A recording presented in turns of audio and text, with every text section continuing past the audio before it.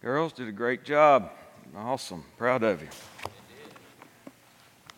Especially considering who you had to work with. Yeah. Band does a great job. Thankful for them. Let's give them a hand tonight. Yep. All right. I'm going to give you the tally here, or the 93% in favor.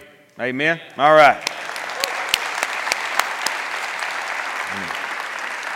I try not to be bitter over those who get a better vote than I did. All right? That's all right. I'm a big person. I'll get over it. All right? I'm still here.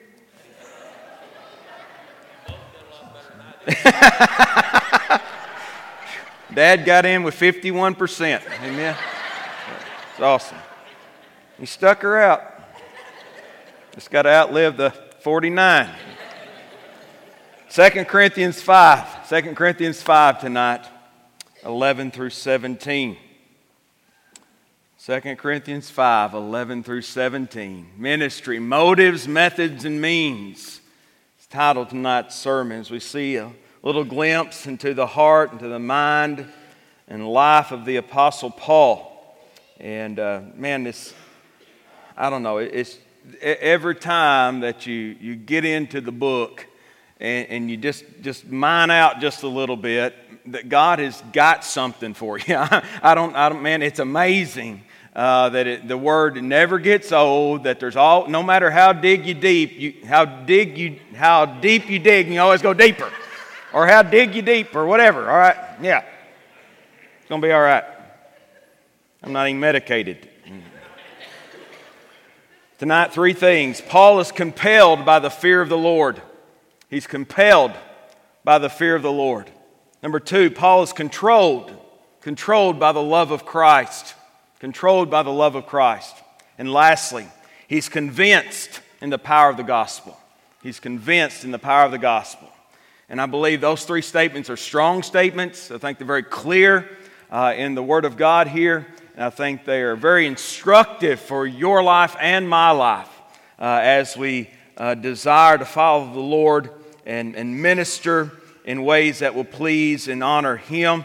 I believe that we can really learn from Paul's words of his own testimony, words of his own life here. And I think it should challenge us. It should cause us to look at our own life and our own motives and methods and means by which we minister. So tonight, I started reading in verse number 11. Knowing therefore the terror of the Lord, we persuade men. But we are made manifest unto God, and I trust also are made manifest in your conscience. For we commend not ourselves again unto you, but give you occasion to glory on our behalf, that ye may have somewhat to answer them which glory in appearance and not in heart. For whether we be beside ourselves, it is to God, or whether we be sober, it is for your cause. For the love of Christ constraineth us, because we thus judge that if one died for all, then we're all dead. And that He died for all, that they which live should not henceforth live unto themselves, but unto Him which died for them and rose again. Wherefore, henceforth know we no man after the flesh, yea, though we have known Christ after the flesh, yet now henceforth know we Him no more. Therefore, if any man be in Christ, he is a new creature. Old things are passed away, behold, all things are become new. Let's pray. Father, we just ask your blessing upon the reading, the preaching of your word tonight. Lord, may we have a desire to hear that what you would say to us tonight from your word. We're trusting, God, that your Spirit, Lord, would do His job of teaching us, showing us, instructing us. Lord, turning the light on in our hearts and lives tonight. And Father, things that have never been clear before, God, I pray that you'd make them clear. And Lord, things that we've never understood, God, that you would help us to see, Lord, what it really means to walk with you and after you. And we pray for the kids in Awana tonight. And Lord, that you would just guide their hearts and you'd guard their hearts. And Lord, draw them to yourself, God. And we pray these things in the name of Jesus. Amen. Paul, that as he he has been writing about his own walk with the Lord and what he is anticipating, that he lives in anticipation of that one day that his life he will give an account. Not that we're going to be judged for our sins as believers, because our judgment has been taken care of. The Lord Jesus Christ, that He took care of that on the cross. And that we're not going to have to deal with that one day. But our lives that will be determined what level, degree, amount, however you look at it, of reward that our life will produce. And so with that, that's where our value and our worth really come in. For eternity, that our life is going to count for something and for the glory of God. Not so that we can prance around and stick our chest out and say, hey, look what I did. But we can ultimately, that we can say, oh, thank the Lord Jesus Christ that He saved me. I'm here by the grace of God. All right? And so Paul, in that theme and in that mode and that line of thought, is which verse number 11 comes into play. All right? And so at first glance, and I don't think that it is heretical, all right, or that it is wrong for us to take what I'm about to say out of this text, all right? So sometimes we look at this, and since we may look at this and say, oh, since we know the terror of the Lord, since we know how bad hell is, then we're going to go witness. All right? And I believe that's a good motivation. All right? It's a good motivation for us to know that hell is a real place, that people are really going there, that it's really terrible, that it's really forever, and that we're really separated from God. So that should persuade us to go and to tell men the truth and to let them know of the saving power of Jesus. Yes, but in the context in which this is written in, and what we've been talking about, the rewards at the judgment seat of Christ and that sort of thing, I believe that it is best understood, all right, in the context that you and I as believers, that we are to live in such a reverential awe of who God is, in great respect and love and admiration for His great salvation, that you and I should live our lives to totally please Him and to totally bring honor and glory to His great name. Now that, I believe, in the context of this scripture, is really what this verse is talking about, and that through our lives, listen, through our lives, that men are to see the genuineness of our faith and the reality of a resurrected Lord. And so that really, I think, in a nutshell, is what this initial phrase is teaching us and telling us, that we believers, that we are to live in awe of the greatness and the goodness of God our Father. And that as we live life, that our life shall prove out that Christ is Lord, that this faith that we say we have is the real deal, and that Christ isn't a bag of bones in a grave somewhere, but He got up and He's alive and He is affecting our lives even today. All right?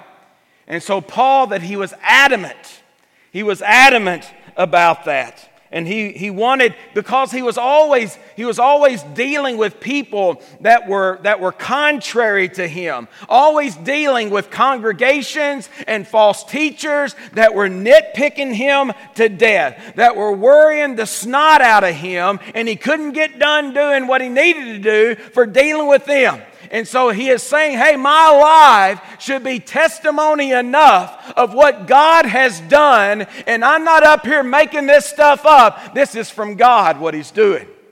And so for the Apostle Paul, this was important. It was necessary in his life. But here he says, but we are made manifest unto God, and I trust also are made manifest in your consciences. So God already knows who He is. Paul said, God knows.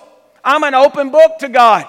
And the same for you and for me, that God knows us, God knows our heart, God knows our intent, and God knows our desires. And not sometimes, Ronnie Stinson, I can lie to myself, but I can't fool God. I can fool me, but I can't fool God. All right? And so Paul, he says, no, I know that everything I am is already made manifest. It's already laid open. It's laid open to God, and that He sees it as it really is. And so what Paul desires is that the Corinthians, he says, and I trust, are also made manifest to you. So his hope and prayer was that even he knew who he was. He knew the motivation of his life was to please God because He had saved him, because He had changed him, and he desired to affect the people. He said, God knows me, but I pray, and my heart's desire is that these people here at Corinth, these people that are nitpicking me to death, that they would one day see the truth of who I really am in my heart. And so that's really the essence of all of us. It's not the facade that we put on. It's not who we want people to think we are, but ultimately it's about who we really are as people, down deep in our hearts. That's what he's getting at. In 12, he says, for we commend not ourselves again unto you, but give you occasion to glory on our behalf, that ye may have somewhat to answer them, which glory in appearance and not in heart. So Paul is aware that what he has just said could be misunderstood, that it could be misconstrued as being proud, as being boastful, as trying to elevate himself to a position that he was really not at, and it could come across as just plain being full of himself. He recognized that. But in Paul's defense, that he was simply putting the truth out there as it really was, and it had to fall where it may. But that's what he did. He put the truth out there. And so he comes back and says, hey, I'm not trying to commend or brag about myself. And I think it's neat how he uses the word again. You see, because this isn't the first time he's had to defend himself against these people. That Paul, that over and over again, it seems like that he is having to defend himself. But here he says that this isn't simply for me. He says, but give you occasion to glory on our behalf. Paul says, what I'm doing is just getting out there who I am, so that when the time comes, that you for yourself will be able to say, hey, you're wrong, you're not telling the truth about Paul, this is who he is, and this is what he is about. That Paul, that he was in need of somebody to come to his defense. Not just sit there and let them badmouth him, but somebody speak up for me, not just for me as a person, but me as a genuine messenger of God. That's what his desire was. It wasn't Paul saying, woe is me, but this was against the gospel. It's against the gospel. People's souls were at stake. And he said, hey, somebody take a defense because the gospel is at stake. He says, feel free to share the truth. You know what? We feel free to share everything but the truth, don't we? What is it? The truth will sit around trying to get its shoes on while lies travel the world 2 times, right? Yes. Feel free to share the truth is what Paul was saying here. And about the gospel and about him and his ministry. You know, this morning in Sunday school I was talking about the fact that we as the church, that we should be the best publicity for our church. All right? That we, the church, should be the best publicity for our church. That we should be quick to speak and tell of the good things that God is doing, all right, among us. And that we shouldn't keep it quiet. We shouldn't be ashamed. We're not ashamed of anything else. Don't be ashamed of the good things that God is doing among His people. And so, like many, the critics were good at putting on a show. It says that they may have somewhat to answer, they which glory in appearance and not in heart. Now, if that isn't a timely message, I don't know what is. Because we live in a day and age of appearance. That we, the church, that we as individuals, that we want to put on dog and pony shows to make everything look good, or that we as individuals, that we want to look a certain way, whether that be, that we want to, look trendy or whatever, and people in ministry, that's our desires to look better. We spend much more effort on how we look than over who we are. And friend, if we're going to be ministering the gospel, we should be much more concerned about our hearts than we are our hair. All right? And friend, there's a big difference there. That friend, there's things that are outside that really amount to nothing. And there are things that make up the quality of a person. And those things are found in our hearts. Now, the true picture is always the inside. Sure, it's great when a person can be beautiful on the inside and the outside. Now, I heard the other day on the radio, a guy said, I'd never seen an ugly bride, but some of them are just barely pretty. I thought that was a pretty good one. Friend, we need to be beautiful. Beautiful on the inside. Our hearts, that's really matters. That's what really matters. Is what does our heart look like? 13, for whether we be beside ourselves, it is God, or whether we be sober, it is for your cause. That's a funny verse. Paul said, I might be crazy, but it's for the right reason. It's exactly what he said. For whether we be beside ourselves. Apparently, plenty have told Paul, you're a nut. You're crazy. What other explanation for a man to live like Paul lived? To say no to himself like Paul did.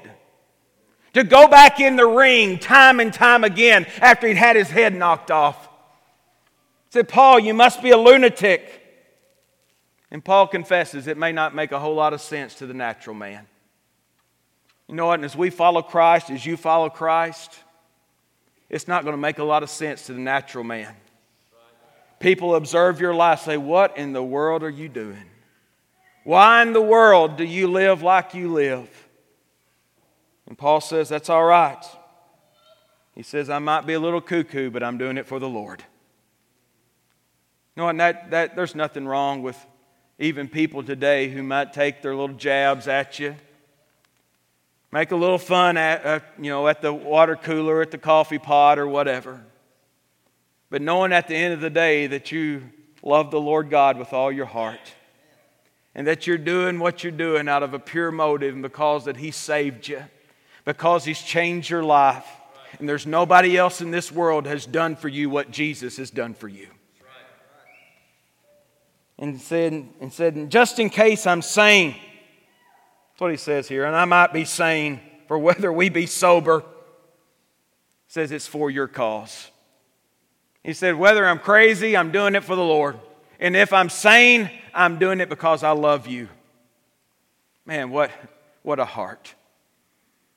He had a heart, a great capacity to love God. He had a great capacity to love people. But the way Paul looked at it, one way or another, that he was a winner either way. Loving God and loving people. And that's really what it's all about. We can define our lives by those two things, that we've lived a successful life if we've loved God and we've loved people.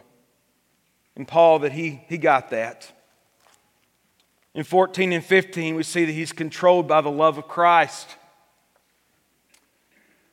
It says, for the love of Christ constraineth us, because we thus judge that if one died for all, then we're all dead, and if that He died for all, that they which live should not henceforth live unto themselves, but unto Him which died for them and rose again.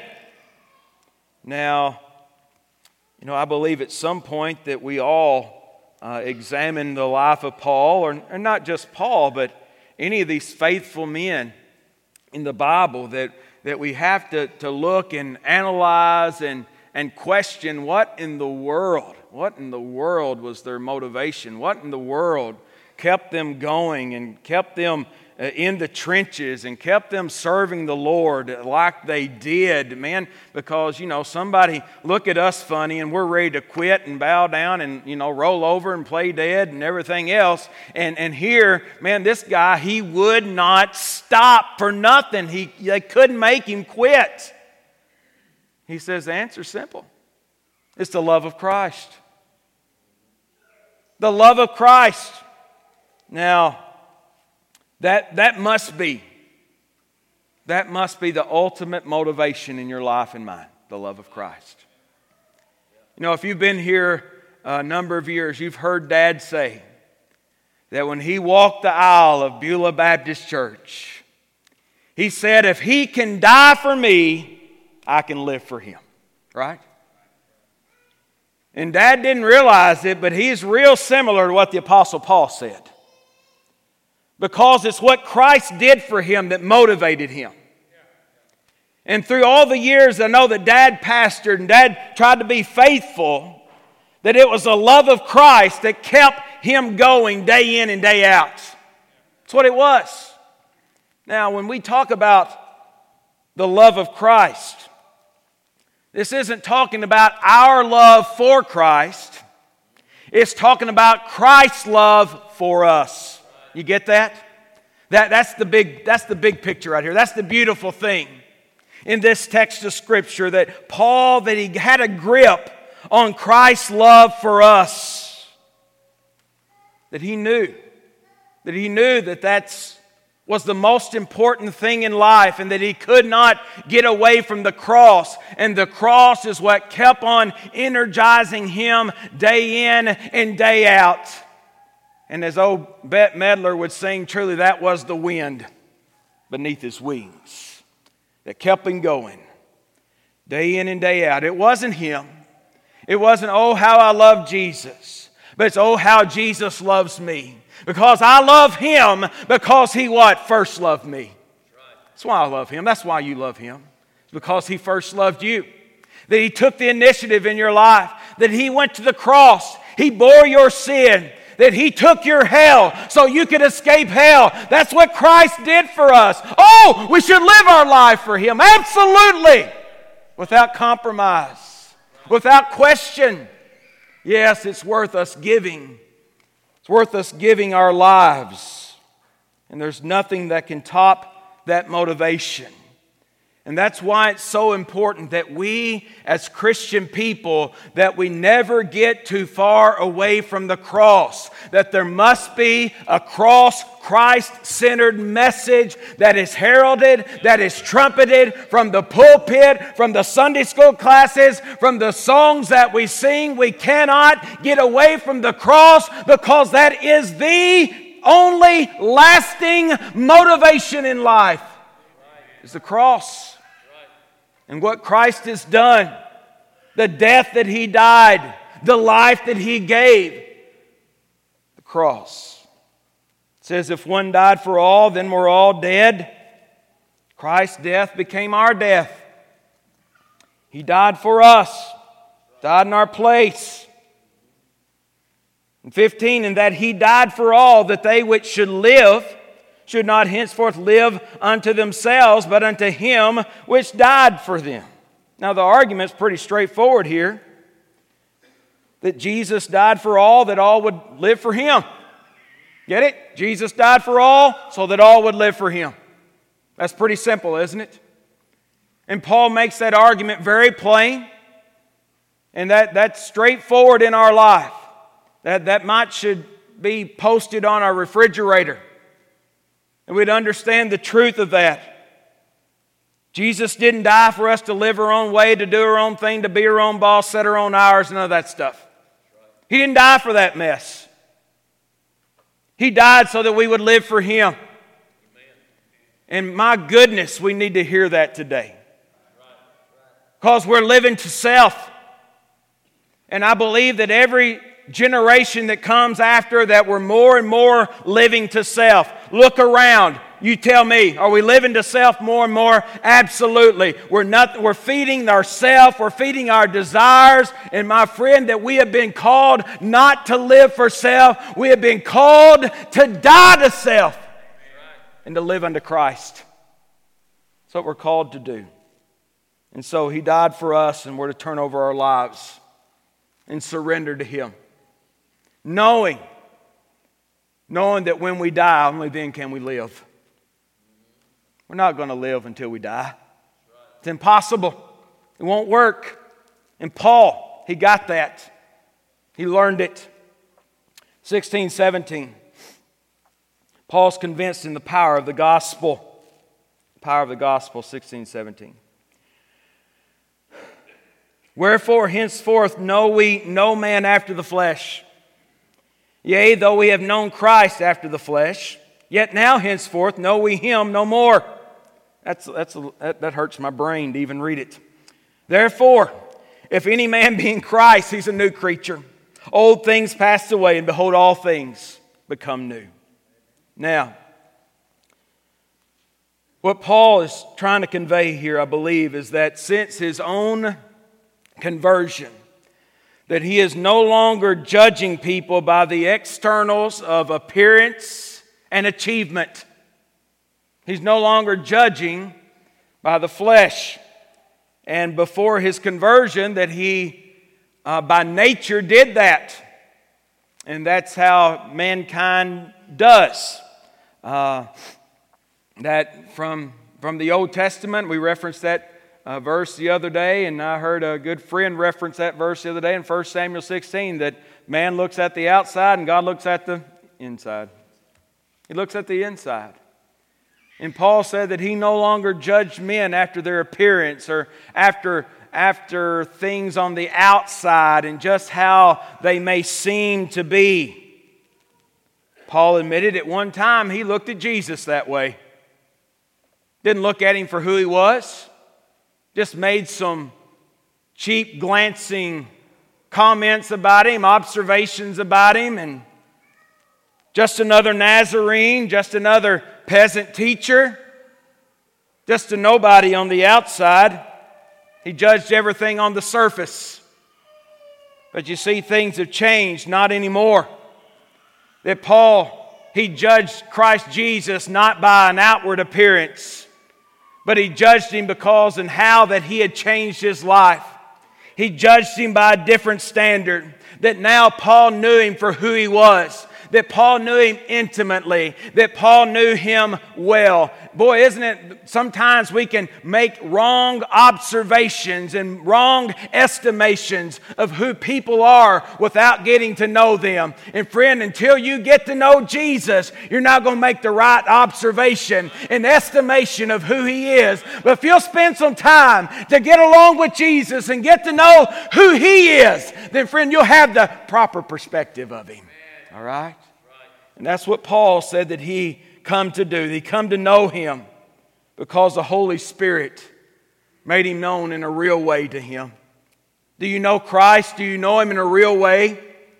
You simply know what you've read, and it's so unreal that he's just a person on a page, that he's not someone you've ever met. But friend, if the Holy Spirit, if you ever let Him get a hold of your heart, He'll be like somebody that you can't get away from, somebody that you want to be with, somebody that you want to be like, somebody that you want to spend eternity with.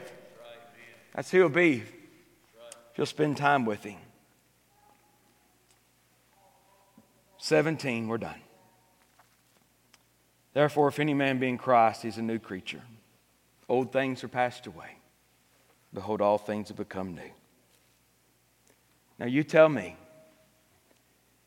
is there anyone else who could have written this verse and it means so much as it does coming from the Apostle Paul? Man, there are people even here tonight that Christ has made a dramatic change in you. Man, you were just hell-bent and hell-bound. And you met Christ. And He changed your going. Man, it was a dramatic change that Christ brought in your life.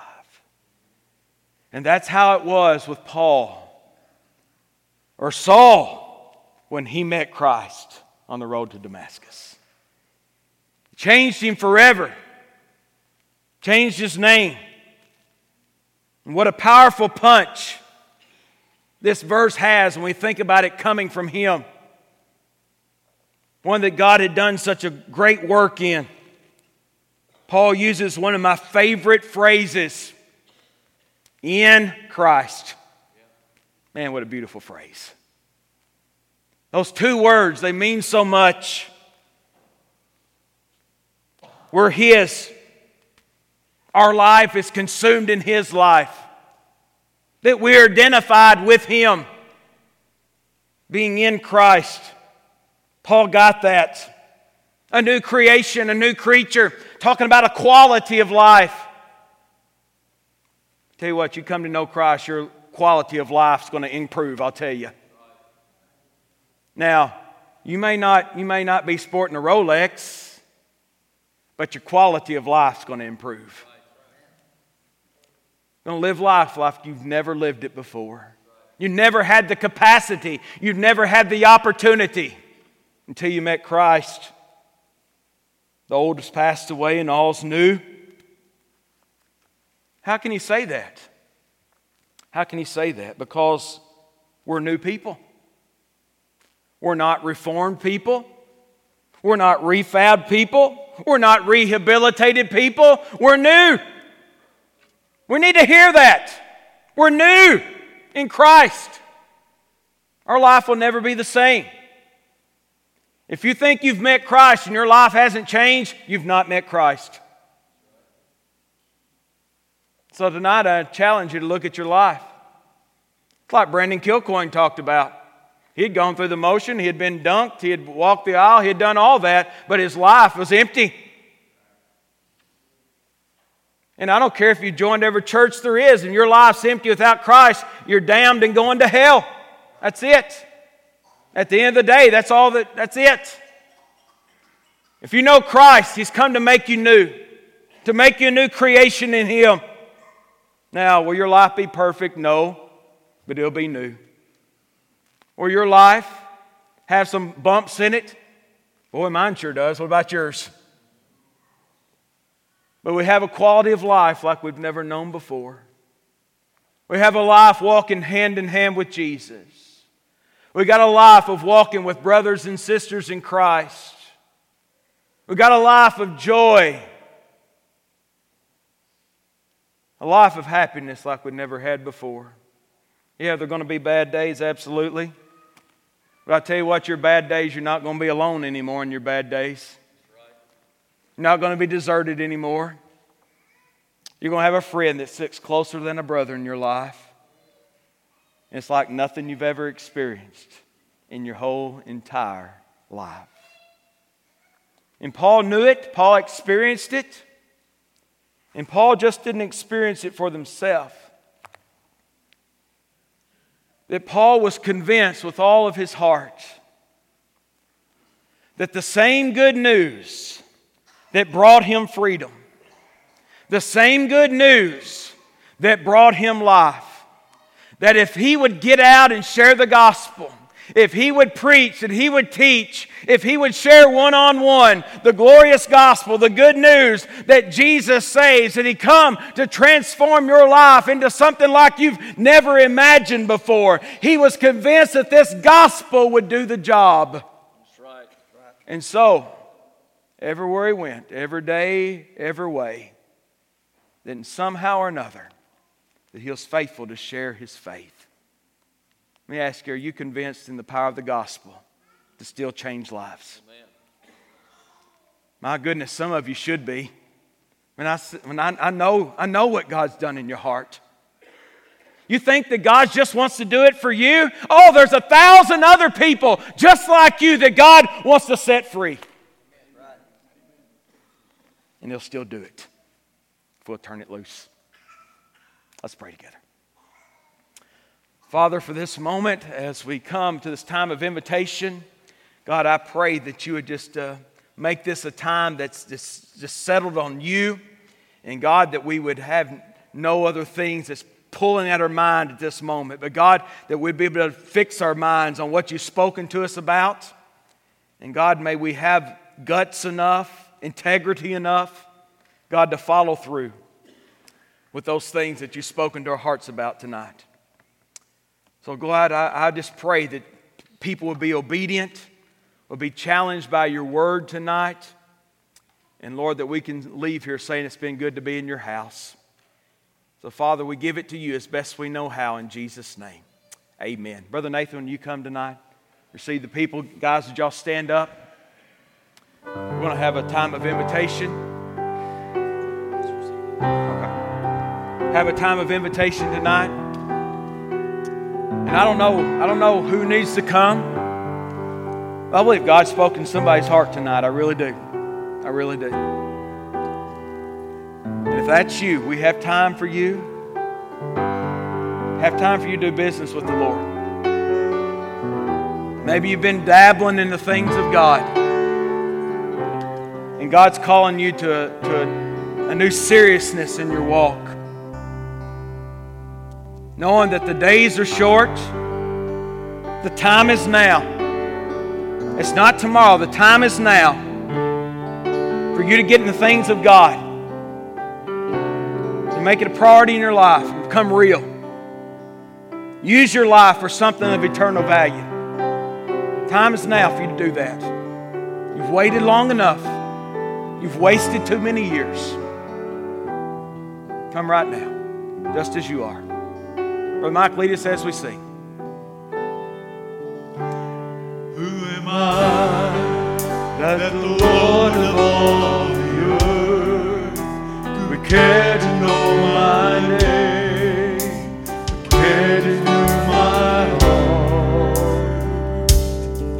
Who am I that the bright and morning star would choose to light the way for my ever-wandering heart?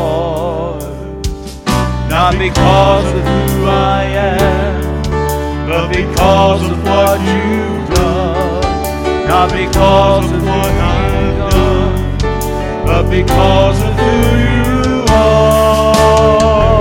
I am a flower quickly fading, here today and gone tomorrow. You come. Just be obedient tonight.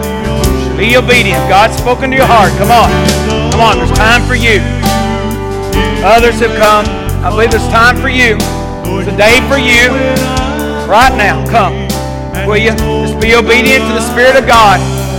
Speaking to your heart. In that very loud, soft voice. He's calling you to Himself tonight. Who am I that the eyes that see my sin would look on me with love and watch me rise again? Who am I that the voice that comes to see would call out to the rain and calm the soul in me? Not because of who I am, but because of what you've done. Not because of what I've done, but because of who you are. I am a flower quickly fading, here today and gone tomorrow. The wave tossed in the ocean, the vapor in the wind. Still you hear me when I'm calling. Lord, you catch me when I'm falling, and you told me who I am. I am yours.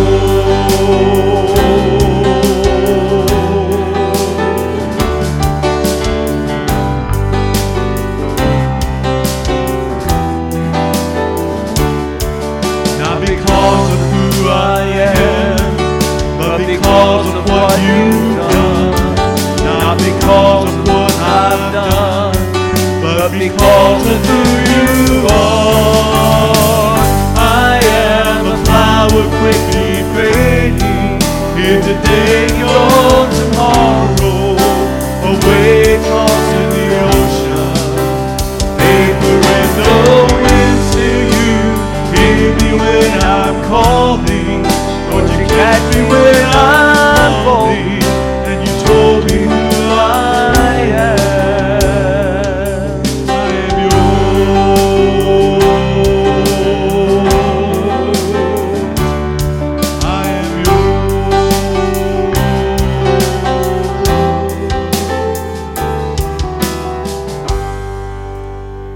Josh continues to